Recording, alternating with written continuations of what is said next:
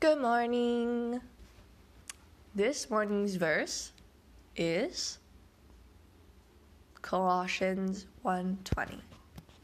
This verse reads, "And by him to reconcile all things to himself, by him whether things on earth or things in heaven, having made peace through the blood of his cross." It says by him a lot in this verse, and that's saying just how through Jesus everything is done. Through him we are saved. Through him we can come to the Father. Through him so much is done.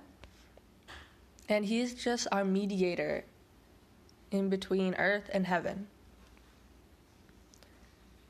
And then it says, whether things on earth or things in heaven, having made peace through the blood of his cross.